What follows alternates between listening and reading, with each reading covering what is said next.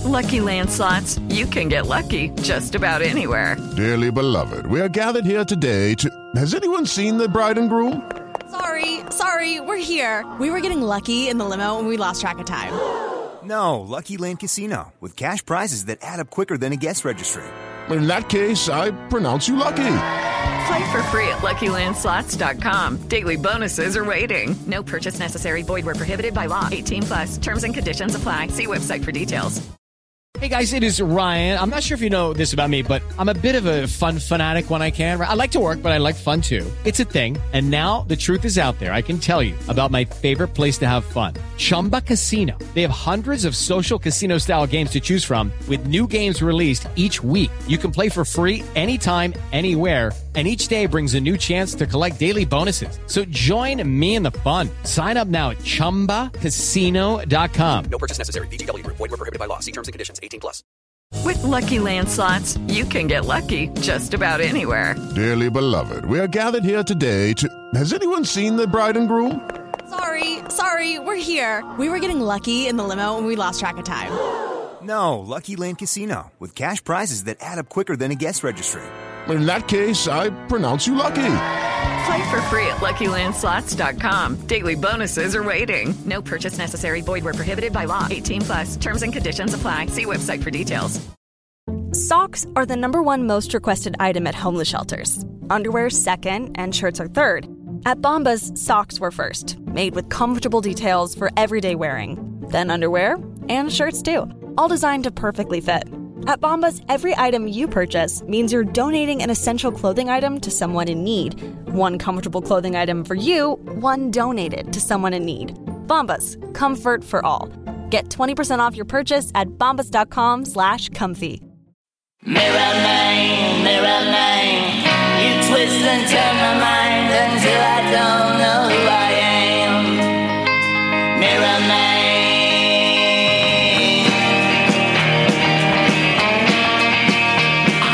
Morning and welcome to episode 25 of the Arsenal Opinion Podcast. I'm here today with Matt. Hi, Pete. I'm here with Alfred. Fired up, ready to go. So we're off the back of a pretty excessive Saturday night. Everybody's feeling a little bit blue, but we're in the studio at 8 a.m., which means we have discipline. I think this is the first podcast we've done in a while where we're actually off the back of like a pretty good weekend. We won. That's good. A solid performance. The handbrake was well and truly off. Arsene Wenger smiling again. Because it was Bournemouth. It was Bournemouth, but I'll take it. I'll absolutely take it. And I'll take Cologne on Thursday as well. I'll take them all as victories because this is going to be a tough season and we've got to take the joy where we can get it. So we're going to crack through this quickly today. We've got a really interesting interview with Tim Payton of the AST. There was a Q&A with Ivan Gazidis at the weekend, so interesting to hear how confident he's feeling after being well and truly neutered this summer. And we've got like three topics to crack on with. We've got the Bournemouth game and the talking points from there. We've got Spursday night football to talk about. Feels a bit weird doing that, but it doesn't matter. We've got to take the positives where we can. And then we've got the big one, the real test of the season so far, Chelsea. So we'll talk through the lineups. But before we get into that, Alfred, what's your favourite part of the show? It's when Matt reads us old shirt numbers. I know. Thank you, Alfred. Well, we are now at number 25, a quarter of a century of podcasts completed. And what a shirt number it is. The most recent recipient of the number 25 shirt, just big gooner, but just had a nasty little injury out on loan. Carl Jenkinson. Oh, he's sweet, isn't he? Being a gooner goes a long way, doesn't it? Yeah, he always looks like he's accidentally walked into a photograph, doesn't he? Poor Carl. So that's Carl. Not that much to be said. His sort of career highlight was the goal against Norwich, wasn't it? That was, and his rampant celebration. Talking about rampant celebrations, this guy could have had it all. Emmanuel Adebayor. I love Adebayor when in his peak. Like that season where he scored like 25 goals. He was a monster, wasn't he?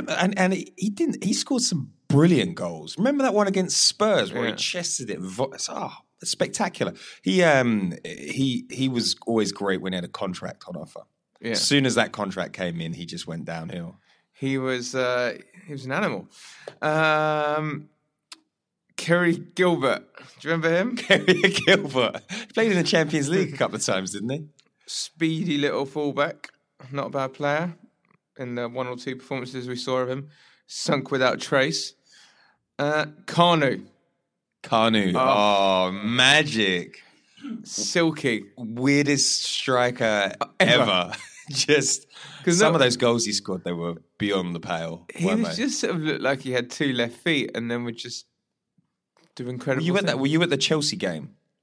No. You weren't at that. That was special. Yeah, that hat-trick has been shown many, many times, and hopefully we'll be celebrating a similar type of performance this weekend, but I doubt it.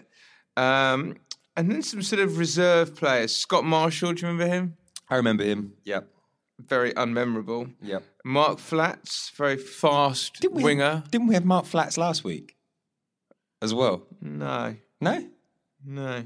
Similar shirt number. Yeah. And Neil Heaney. No, I don't remember Neil Heaney. The only thing I remember about Neil Heaney, he was in like a Panini sticker book I had a long time ago, and he looked like he had a whole tub of wet look hair gel on his head. Well, that was interesting and bland at the same time. Yeah, not the best shirt number, really, was it? No. Whenever Jenkinson is the highlight of something, Or just wait for number 26 next week.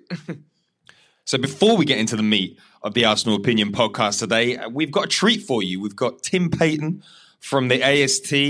He's here to report on some of his thoughts from the transfer window, as well as the Q&A with Arsenal CEO Ivan Gazidis. Enjoy.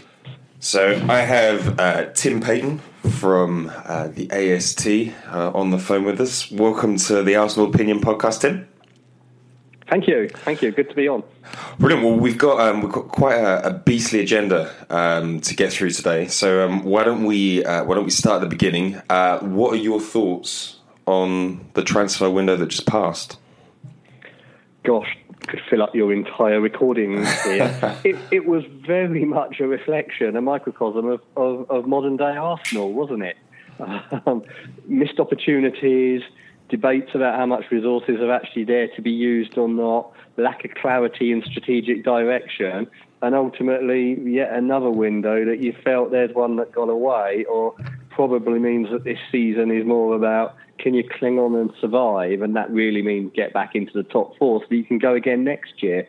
But my God, wasn't it just another Arsenal transfer window? Yeah, so it started off very promisingly. We signed 2 players fairly early, and then nothing happened until the back end, and there was a bit of a reaction to the early season losses.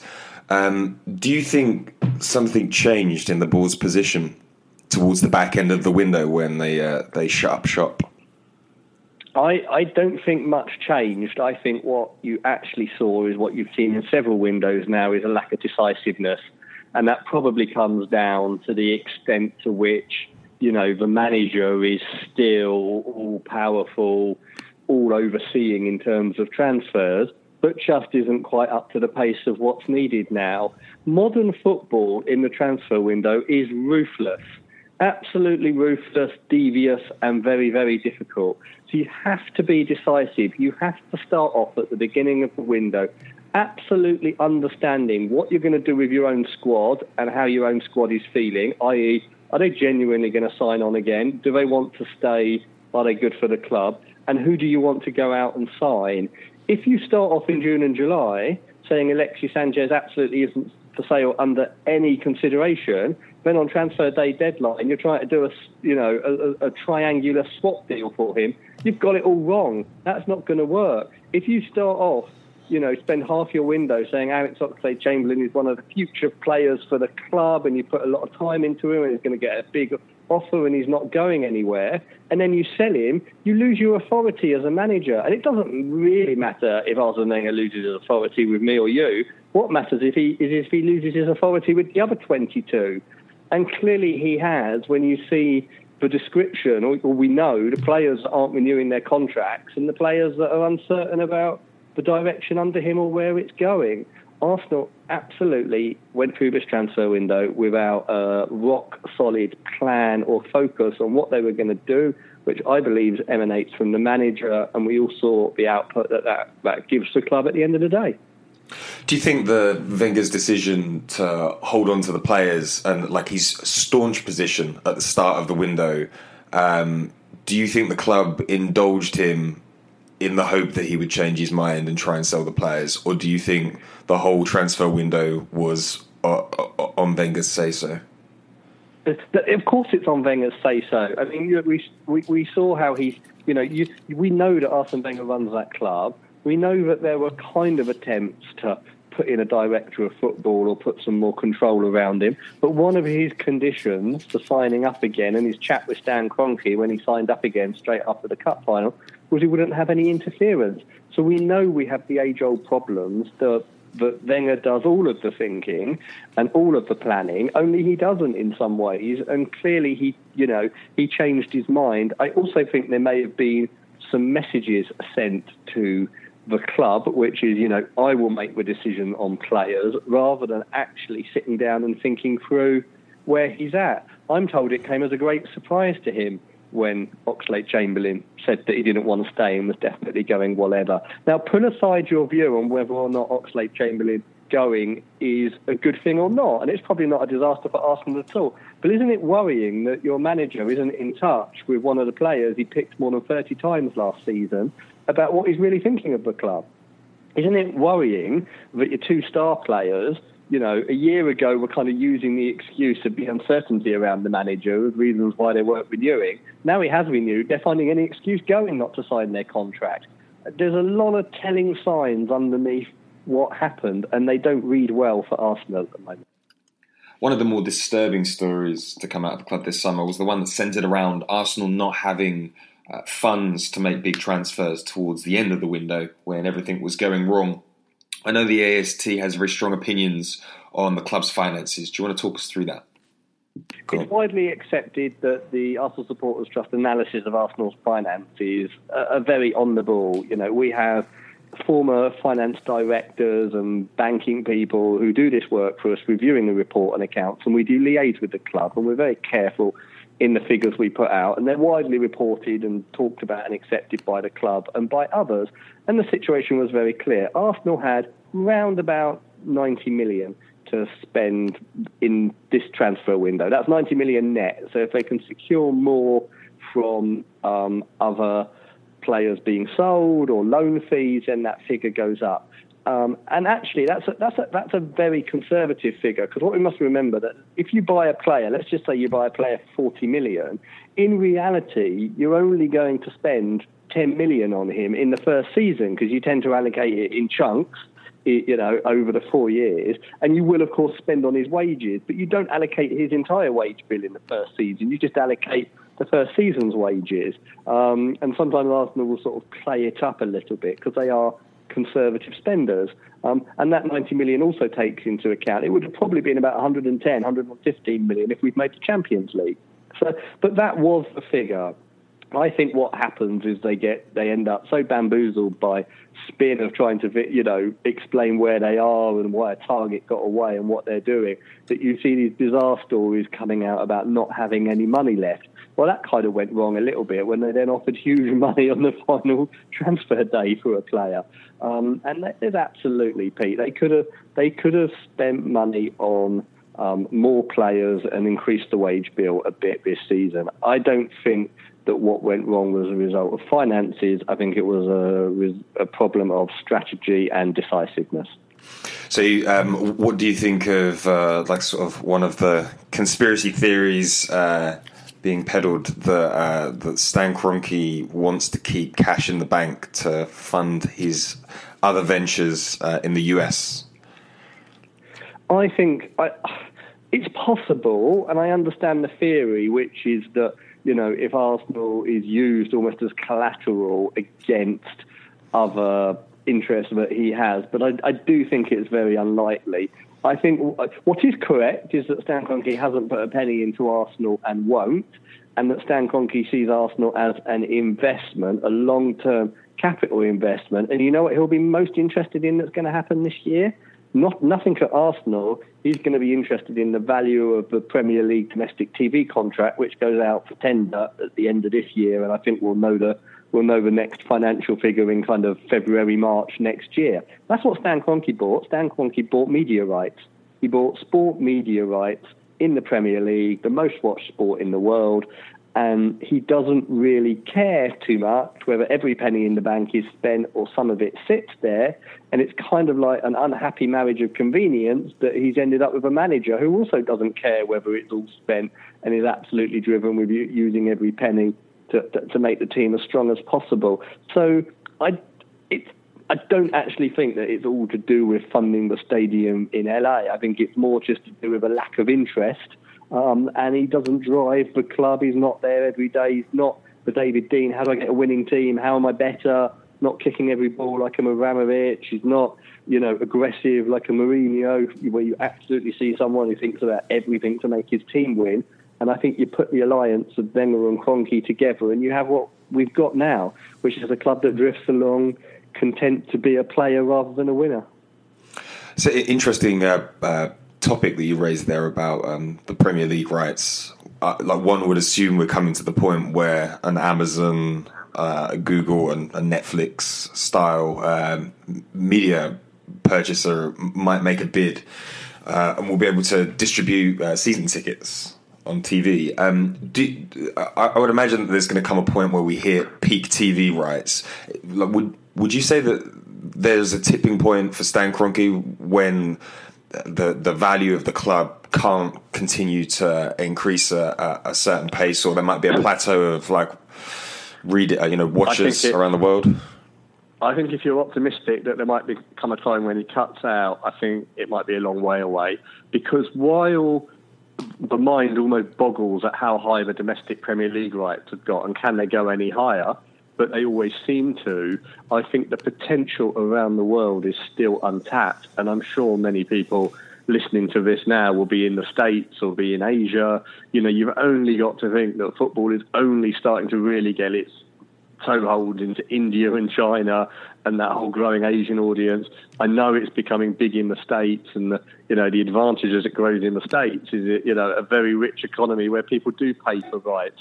So I think there is a long way to go in value, even if it's in overseas rights, because there'll come a point surely where the English fans just can't pay any more for the football that they're watching. But, if you think that, you've still got a third of the world still to get broadband or satellite broadband, and that growing middle class in the developing nations, who as they become wealthier will watch sport and pay for it, I think that there's a lot of value still to come. Not in Arsenal so much, but in Premier League football, which of course Arsenal are 1/20th of. So no quick get out of jail with Stan coming up.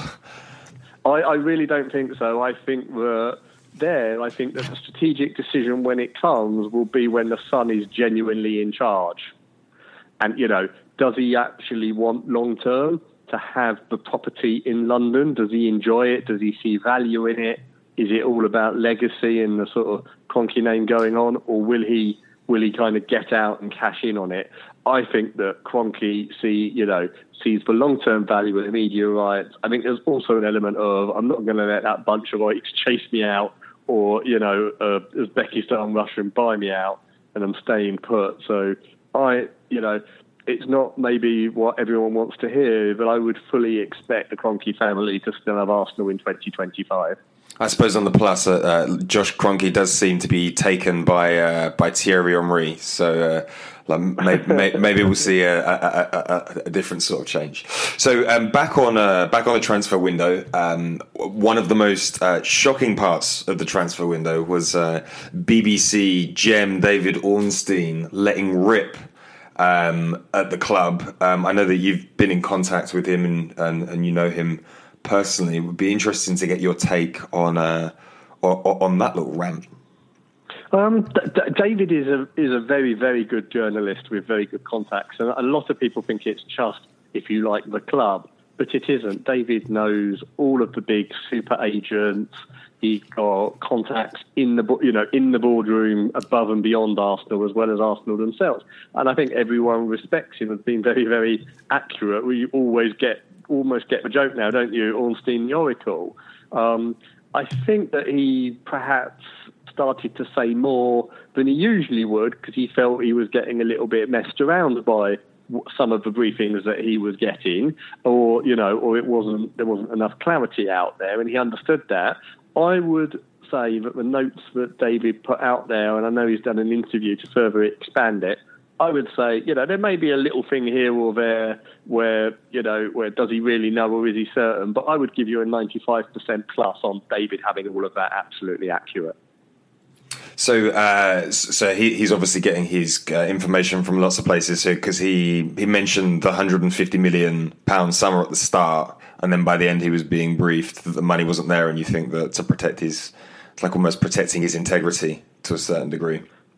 I think that he gets so many inquiries and so much interest into it all now. And I mean, it did get messy this summer, and there are different messages coming out. Don't forget that there are 2, maybe 3 camps inside Arsenal. There's a very narrow Wenger camp. Then there's a sort of Gazidis and Gillinella, the executives. And then there is I could even say 4. Then there's a couple, the boardroom. And then there's Stan Kroenke. So, and the messages might not always be the same coming from all of them. And I think that David Ornstein felt the need to do some clarity and tie it all up, and that's what he did, and I think it was very helpful for everybody. So do you think there will be will there be any impact of those leaks, that all of the excuses that Wenger's hidden behind for years were kind of exposed, and the club look a little bit of a shambles to the outside world, even more so than they have done in the past? Does any of this get through to Gazidis or Stan, or are we just stuck with this forever until Wenger decides to go? Oh, there's no doubt that it gets through to Ivan Gazidis, because he gets very grumpy about it. I mean, sometimes he comes on to me, in the suggestion that, you're being so unhelpful, or why do I have to deal with all of this? But it's correct and it's accurate. Ivan Gazidis has the problem, or maybe, it isn't the problem. Maybe there comes a point where he has to think about his own integrity and whether he stays or not. Ivan Gazidis is a pretty smart operator and a chief executive who knows what he's doing. But if he came out and told the truth about what happened over the last 6 months, the place would fall apart. He can't actually state in public that his board was split on keeping Arsene Wenger, although we all know that it was. It absolutely was. He can't state in public the huge frustration he has in getting the manager to use all the resources available for him. So, his job in some ways is to present the smooth facade over a system that's going wrong. And he even said, he told the fans forum on Saturday that the agreement for Arsene Wenger to stay was only absolutely made and cemented on the Monday after the cup final, which everyone kind of knew, but he confirmed it with a discussion with Kroenke. So, Gazidis was facing a situation where he might have had to find a new manager on that Monday. He'd absolutely been doing some discreet soundings out in the months before. He needed to, because he might have been caught without a manager. It would have been unprofessional if he hadn't. And we also know that when he talks about catalyst of change, interestingly, a phrase he hates now and blames others for pinning on him too much, but he said it, and his director of communications, Mark Ganella, briefed it for him before anyone else reported it back from the meetings. He does want to be that, and he was doing that. And I still believe even now he believes that he's putting in place an infrastructure that, although he couldn't say it, that is really going to motor, or he hopes motor, post-Arsene Wenger. So you're not just a representative of the AST. You are a fan, home and away. So it would be good to just get some of your own personal opinions moving forward. So how do you see the season panning out now after a good victory against Bournemouth? I don't think the season's going to be a disaster. I never have. I expect that we'll be in the running for a Champions League spot, maybe scraping fourth or third. Quite a lot will depend on how much we throw at the Europa League. The Europa League is quite debilitating in the sense of there's a lot of games. You have to play even more games. I think it's 4 more overall than the Champions League. But also it puts you on that Thursday, Sunday cycle, and that's always like you're catching up and behind. And when you start getting into the last 16, the quarterfinals, the games start getting a bit tougher. And what you'll probably find is that, Arsenal won't know for certain whether or not they'll make Champions League the other way. And that's what they've got to do. The club is in an absolute dire straits if it does 2 years in a row out, particularly as it's heading into a big commercial sponsorship renewal, and it will need to attract big players post Sanchez and Ozil. Sorry, so to come back to what I was saying there, I really think it's hard to read exactly where Arsenal will finish because of this. How much will they throw at the Europa League? Well, it's still a very good squad. I mean, we wanted it to be made even stronger in the transfer window. But, I mean, quite frankly, it would be embarrassing not to come better than 4th or 5th. It's a wage bill of nearly 200 million quid. Bournemouth, who we easily put to the sword yesterday, I think they're on 40 million, 45 million. Spurs, who will probably come higher in the league again unless Wembley becomes a real albatross, are still working on a wage bill about 70 million less than Arsenal. So we should do relatively well. I feel it's going to be, though, a real knife edge of whether or not we get back into that Champions League. And as I say, 2 years in a row could set the club into a situation where we really fall into what I would call the second tier of English football, the kind of Spurs, Liverpool, Arsenal, where you've got a fighting chance, but there are 3 that have permanently moved above you. So touch and go whether we make it into the Champions League. What about what do you think about the future of the manager? I find this season harder than ever to predict. How are Ozil and Sanchez going to really play? I felt last year one of the reasons we did that good run at the end is that quite a lot of the players were playing for the Champions League out of personal selfishness. Not only do they get big bonuses if they get in it, but that's where they want to be. If Sanchez and Ozil know that they're not going to be at Arsenal next year, are they really motivated at that tough January or February away game? How much are they thinking about the World Cup if they're there? Well, I mean, Ozil will be. Sanchez, it's touch and go now. Although a lot of people, I think it was the funniest thing I ever saw were Arsenal fans saying, "Oh, keep Sanchez, he'll be motivated playing for a World Cup place." I mean, come on, do they understand football? Was Sanchez really in doubt of not getting picked for the World Cup? He had a few dodgy games for Arsenal. The Chile manager would have been saying, "Hey, mate, between January and March, going to have a winter break, take your foot off the pedal, make sure you're fresh for me." That's what I can't read at the moment. These 2 or 3 key players, do they really put their foot in when it matters? United away later in the season, knowing that, if they do a serious injury in February or March and they've taken this risk of running the contract down, it costs them millions, tens of millions, and we won't really know the attitude that's going to come through. I think it's impossible and they might not even know themselves as individuals how they approach that game. And the margins in football are so small. If Ozil and Sanchez play at 90%, not 100% of capacity, that's the difference of Arsenal coming 6th or 3rd. And it's hardly noticeable, but you add it all together, every Arsenal player being 5% down for various reasons. I don't know about you, Pete, but how can we possibly know what the mindset is going to be if Sanchez has signed a pre-contract with Bayern Munich in January? Is he going to throw everything at giving a farewell hurrah to Arsenal, or will he think, sod this, I'm off soon, you're not going to see much more from me? I don't think any of us can honestly say, can we? No. I think I think some of the early warning signs are there, like the switch off against Liverpool, the golfing class, and some of the attitudes on the pitch when the chips are down.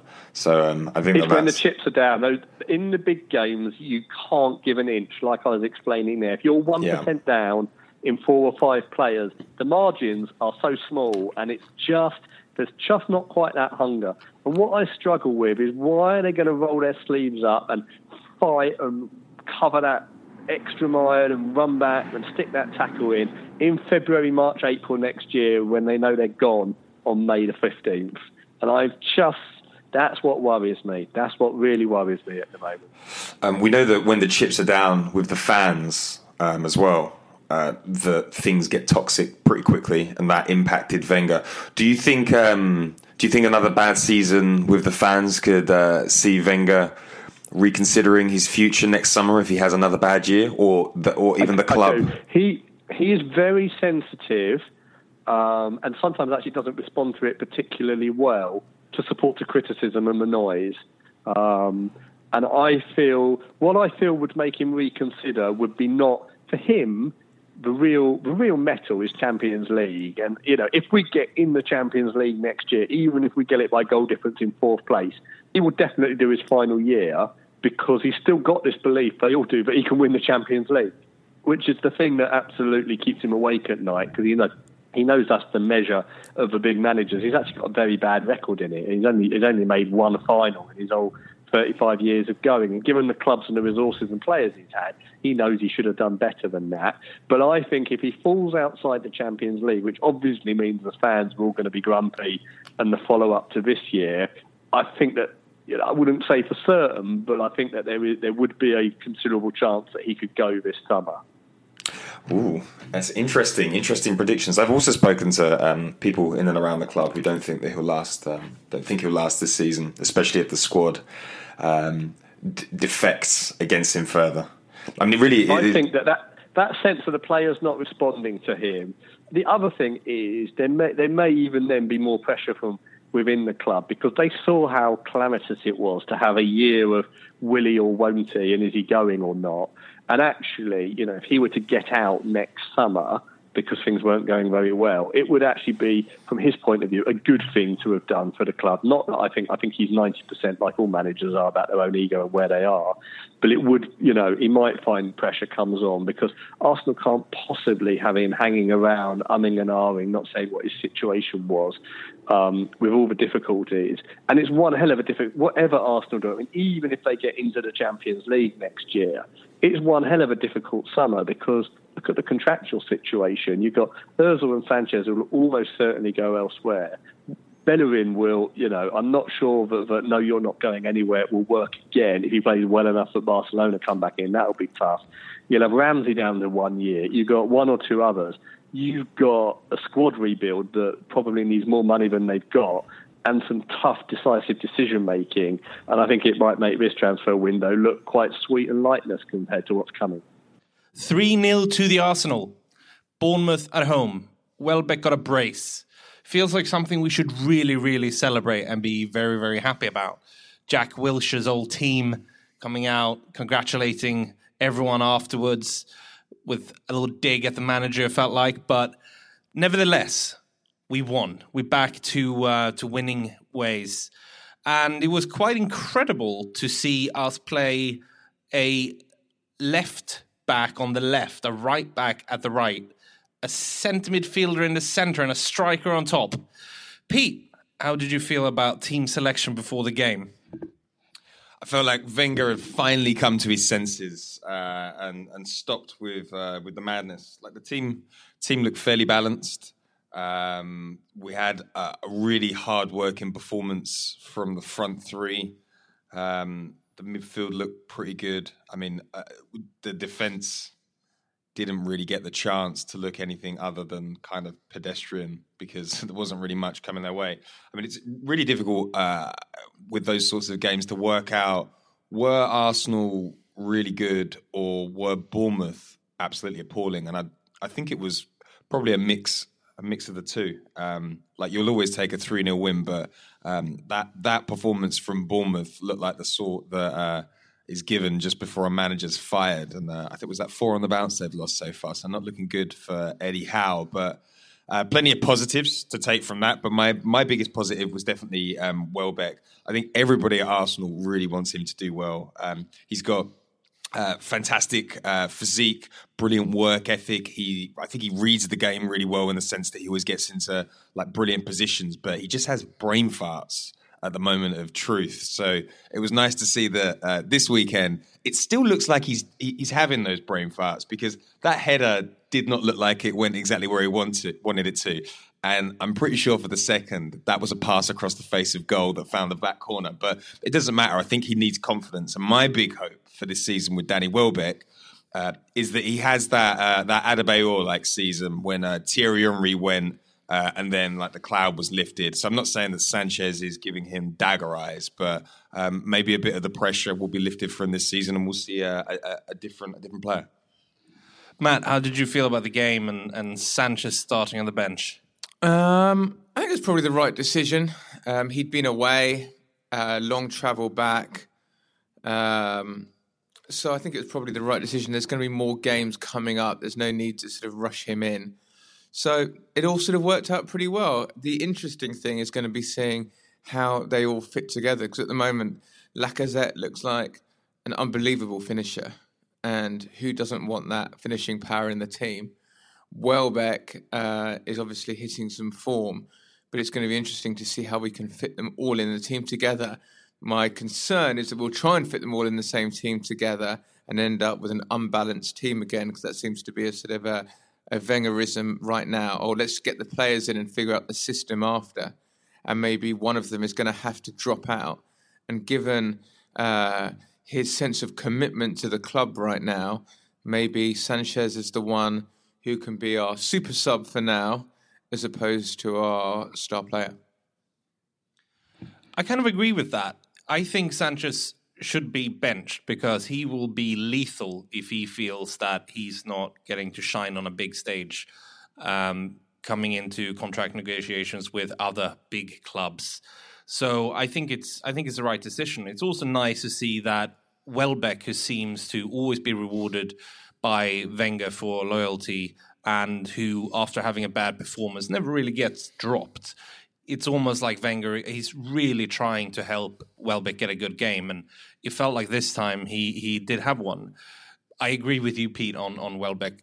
His goals kind of always looks accidental. Like, it looks like he got hit in the head by the ball for the header. And it's going to be interesting to see now if that brings him some confidence. How can that affect his overall game? Because he's incredibly intelligent when he finds space, and he's that kind of player that we will need with Lacazette, who might not contribute that much on top all the time as a player like Giroud, for example, who brings midfielders into the game, but who will finish and who will score that one or two opportunities that he gets per game. And it's going to be crucial for people like Welbeck to find the goal. How, Pete, did you feel about Coquelin and the fact that, I mean, he was an incredible way of getting or reacting to an injury. I've never seen someone hamstring propel someone up in the air like that. It was absolutely beautiful. What do you think that means for the team? Because I know you've been talking a little bit about how underused El Neni is, for example. It definitely was the most spectacular way to bow out of the first team for 3 months, and obviously feeling for him to have that happen to him so early in the season. But it does present us with a tantalising opportunity, because I think as English Arsenal fans, you always want to see some of the homegrown players come through. So I think what will be telling for Jack Wilshere's career is, in the absence of Coquelin, is it going to be El Neni who steps into the side, a player that Wenger had preference for as centre-back in pre-season, or does he give Jack Wilshere the nod? I know that Wilshere played quite a few games for England a couple of seasons back where he played in that sort of like deep-lying, more defensive midfield role, and he expressly asked Wenger if he could take on that position.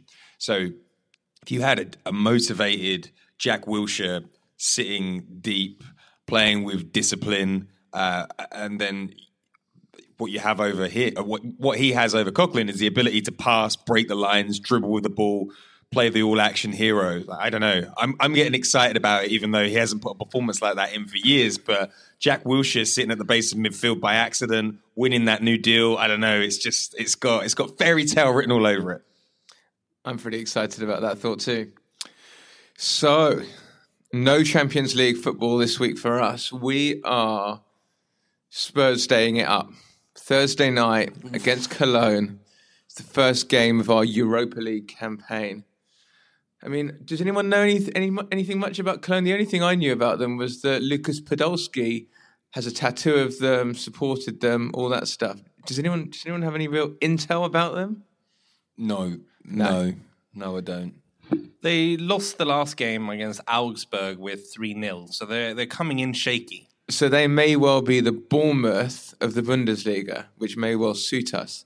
So let's, rather than focusing on the game and the players themselves, is it going to be possible to get excited about the Europa League on Thursday? At this moment in time, it just seems like a game we don't need ahead of what could be a potentially semi-defining game for Arsene Wenger in this early stage of the season. I think a little bit like Mourinho knew last season that if he didn't win Europa League and didn't make Champions League, he would not be able to attract the talent that he needed to assemble the squad that he has this year. Arsenal isn't an Arsenal, is in the same shape here. If we don't get Champions League next year, which we won't because we won't end up top 4, I believe, this is our shot at it. And unless we want like a complete catharsis where we lose our best players next season and we don't have anything to learn new players in with, I think that's going to be setting us up for a couple of years of real pain. So I really hope we win this. And I think just like Jose last season was, the big bet is Europa League. That's an easier task to win than it is to finish 4th in Premier League, which is quite astonishing. It says something about the quality of Europa League, but it also says something about the opportunity that we have. So I am going to get excited about it, and I'm going to be very disappointed if we don't take it seriously, because it's our shot at any sort of remedy. And in terms of Thursday, Pete, do you want to see us playing as strong a team as possible to get off to a good start?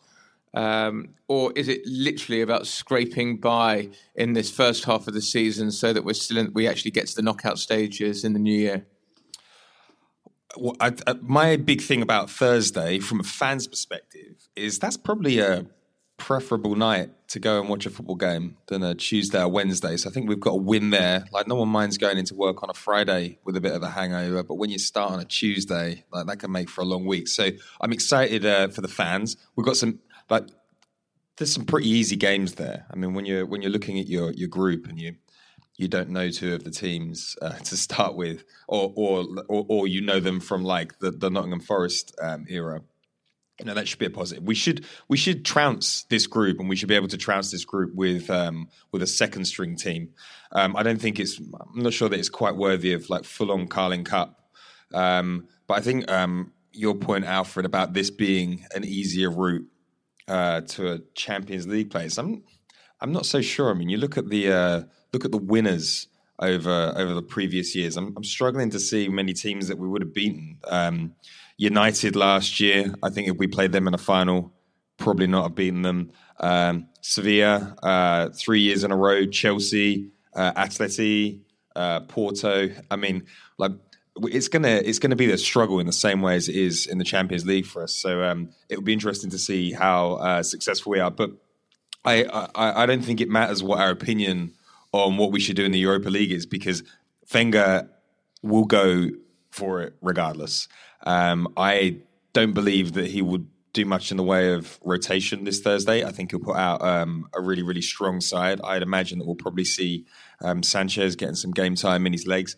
I would probably throw it in the group stage to a certain degree, but just by playing second stringers. But I don't think he's going to do that, and I think we're really going to struggle fitness-wise in the Premier League, especially when we get into those killer months of November and December.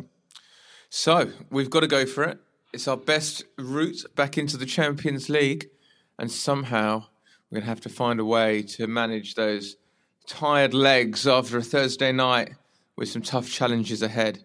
Lots to think about for Mr. Wenger. So the big one this Sunday, Matt, you are flying back especially to take in the Arsenal versus Chelsea game.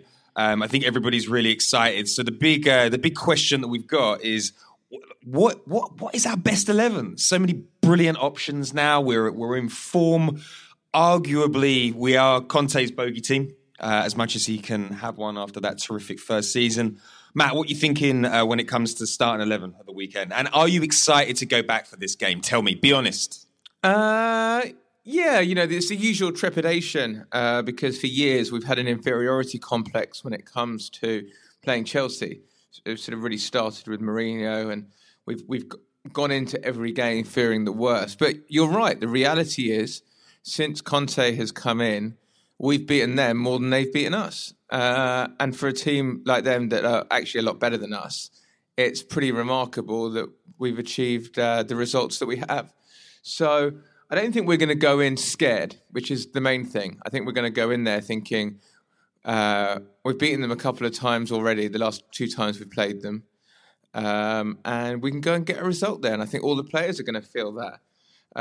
We're still worrying about the results and the performance against Liverpool, but I think the players would have actually moved on. And for them, it's a real opportunity because if they were to get even a point, but definitely a win, the Liverpool game would be relegated to history, and we'd be looking at, 3 wins, 2 defeats in the Premier League, and would be on the ascendancy after a couple of positive results. So I think that's going to be in all the players' minds. Alfred, against like a pretty solid defence and a well-drilled system, the number 9 position is going to be interesting. Do you go with the form man, Danny Welbeck, through the middle, or do you go for the clinical finisher of Lacazette, your big money signing? Like, how are you thinking there? Well, if you look at Wenger in away games, he likes to set up for pace, and when he thinks the team is going to sit deep, he wants to counterattack well, and that tends to mean Welbeck, as we saw against Liverpool. And he doesn't yet trust Lacazette in a pressing system, it seems, which I think is wrong. I think we are going to have to instill our finisher with confidence. He's going to have to pick him now so that he gets into a good streak, because if you have a striker that is filled with confidence and can finish like that, we won't need that many chances every game going forward as we need if we have Welbeck on top, for example, who needs about 15 of them to score 1. So I really hope that we pick Lacazette. I think he might pick Welbeck. And I also think that there is something around, the Chelsea team which is going to probably gel and click, I think, coming up to this game. Hazard is going to be back, so they're going to have creativity and pace, which usually we have a hard time dealing with. And with Zappacosta in on right back, and with Danny Drinkwater being available off the bench, probably with Fabregas looking really good at the moment. It's a very interesting Chelsea side that we meet that is by far more motivated and technical, I dare say, than one that we have beaten in the last few games that we've faced them. So it's going to be a really interesting game, and I think Conte is going to see this as a big test of his new squad, so to speak. We also look at Morata, who has been a clinical finisher with the head, which is something that we usually struggle with. So that's going to be interesting to see as well how we deal with that at the back. Because may I remind you that you were doubting Morata at the beginning of the season? Oh, yeah. You said you didn't think You didn't think he was going to be up to scratch. I didn't think he was going to be better than Diego Costa, and I'm not sure I've been proven wrong yet. Matt, one of the big problems that Arsenal came up against Liverpool is that we went pound for pound and tried to play them at their own game, and it went horribly wrong. Do you think Arsenal will spring some surprises on Conte? Do you think that there will be any learnings from the Liverpool game, or do you expect us to go toe-to-toe with a formation that we stole off the Chelsea manager? Like, what surprises can Wenger spring this weekend? I think we're going to sit. We know the template for how he's going to try and win this game, and the template is going to be the FA Cup final, because that's a very Wenger thing to do, to look back at a recent success against a team and try and match it. The reality was the reason we won the FA Cup final was because of application and discipline. And it was such an un-Arsenal-like performance. I just don't know if we're going to see more than one of those in a year-long period. You know, that was a one-off for Arsenal. So I'm sure he'll be looking at that and going, that's what we need to do. But I'm sure Conte will also be looking at some of the techniques that we used. I mean, I remember in that game it was the Ramsey, Xhaka sort of, they were almost in front of each other, basically to shut Kante down and to not give him any time on the ball. And it worked really well, but I'm sure Conte will have a plan for that because Conte is a very adaptable manager. And it'll be interesting to see how they set up to sort of counter those strategies that we almost chanced upon when we played them recently. So, using the FA Cup final as a template, one of the highlights of that cup final was the game by Danny Welbeck and how he hustled and he harangued Chelsea from the front. With that in mind, who are you going with in the number 9, Welbeck or Lacazette? I think that Wenger, after the Liverpool game, came in for an enormous amount of abuse, rightly so, for not playing Kolasinac and Lacazette at Anfield. The idea being, what was the point of buying these players and then not playing them in your hardest game so far? And I don't think that he's going to risk doing that all over again. Because if we've just beaten someone with those players and then he now takes them out the team and we don't get a win, it's going to be, the knife's going to be out and it's going to be like, what the hell was the point of buying these players if you're not playing them against the toughest teams? So I anticipate both of those playing. The question then becomes, is it Welbeck or Sanchez? And it wouldn't surprise me to see Sanchez start on the bench. Kolasinac definitely at left wing back. And seeing how we get on. But like the cup final, it really all depends on who scores first. Because if we have a decent start to the game and score first, then it's going to completely transform our confidence and ability for the rest of the game, because we're a confidence team. But I fear for us if we concede a relatively early goal, because one thing that seems you see at the moment is that our confidence is quite fragile. Alfred, big question for you then. In a game of marginal gains where 2 or 3% can make the difference, do you risk putting an uncommitted player like Sanchez into the side, especially considering that it's fresh in the minds of his teammates that he wanted to go to Manchester City recently? What do you say to that? Yeah, I definitely would. I mean, the game plan has to be to attack Victor Moses and to attack Chelsea on the left. And with Kolasinac and Sanchez on the left, I think that's our only way to win this game, because that's where they are the weakest. And Conte has kind of shown that by acquiring Zappacosta as well on the right, that he doesn't trust Victor Moses, barely defensively nor actually attacking as well. I think he had like 3 assists or something last year. So that's definitely where we need to attack them. And Sanchez, even if he's performing on 30%, I think will be the right choice there. We've also never really see how he links up with Kolasinac, which I think is going to be interesting to see. So yes, I would. I'd like to just say I love Kolasinac so much. Oh, he's amazing. He had his little partnership with Aaron Ramsey was quite interesting as well. And you know, I know that we won't see it at the weekend, but I would love Aaron Ramsey to have a brilliant season. I'd love him to stay fit beyond Christmas for once, because like, there's an immense player in there somewhere. So finally, before we leave this section, predictions, Matt.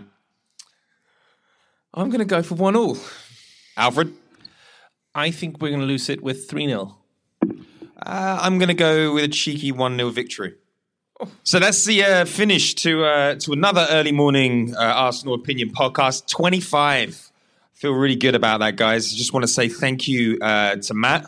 Thanks, Pete. Thanks, Alfred. Thank you very much. And we'll see you all next week. Ciao for now.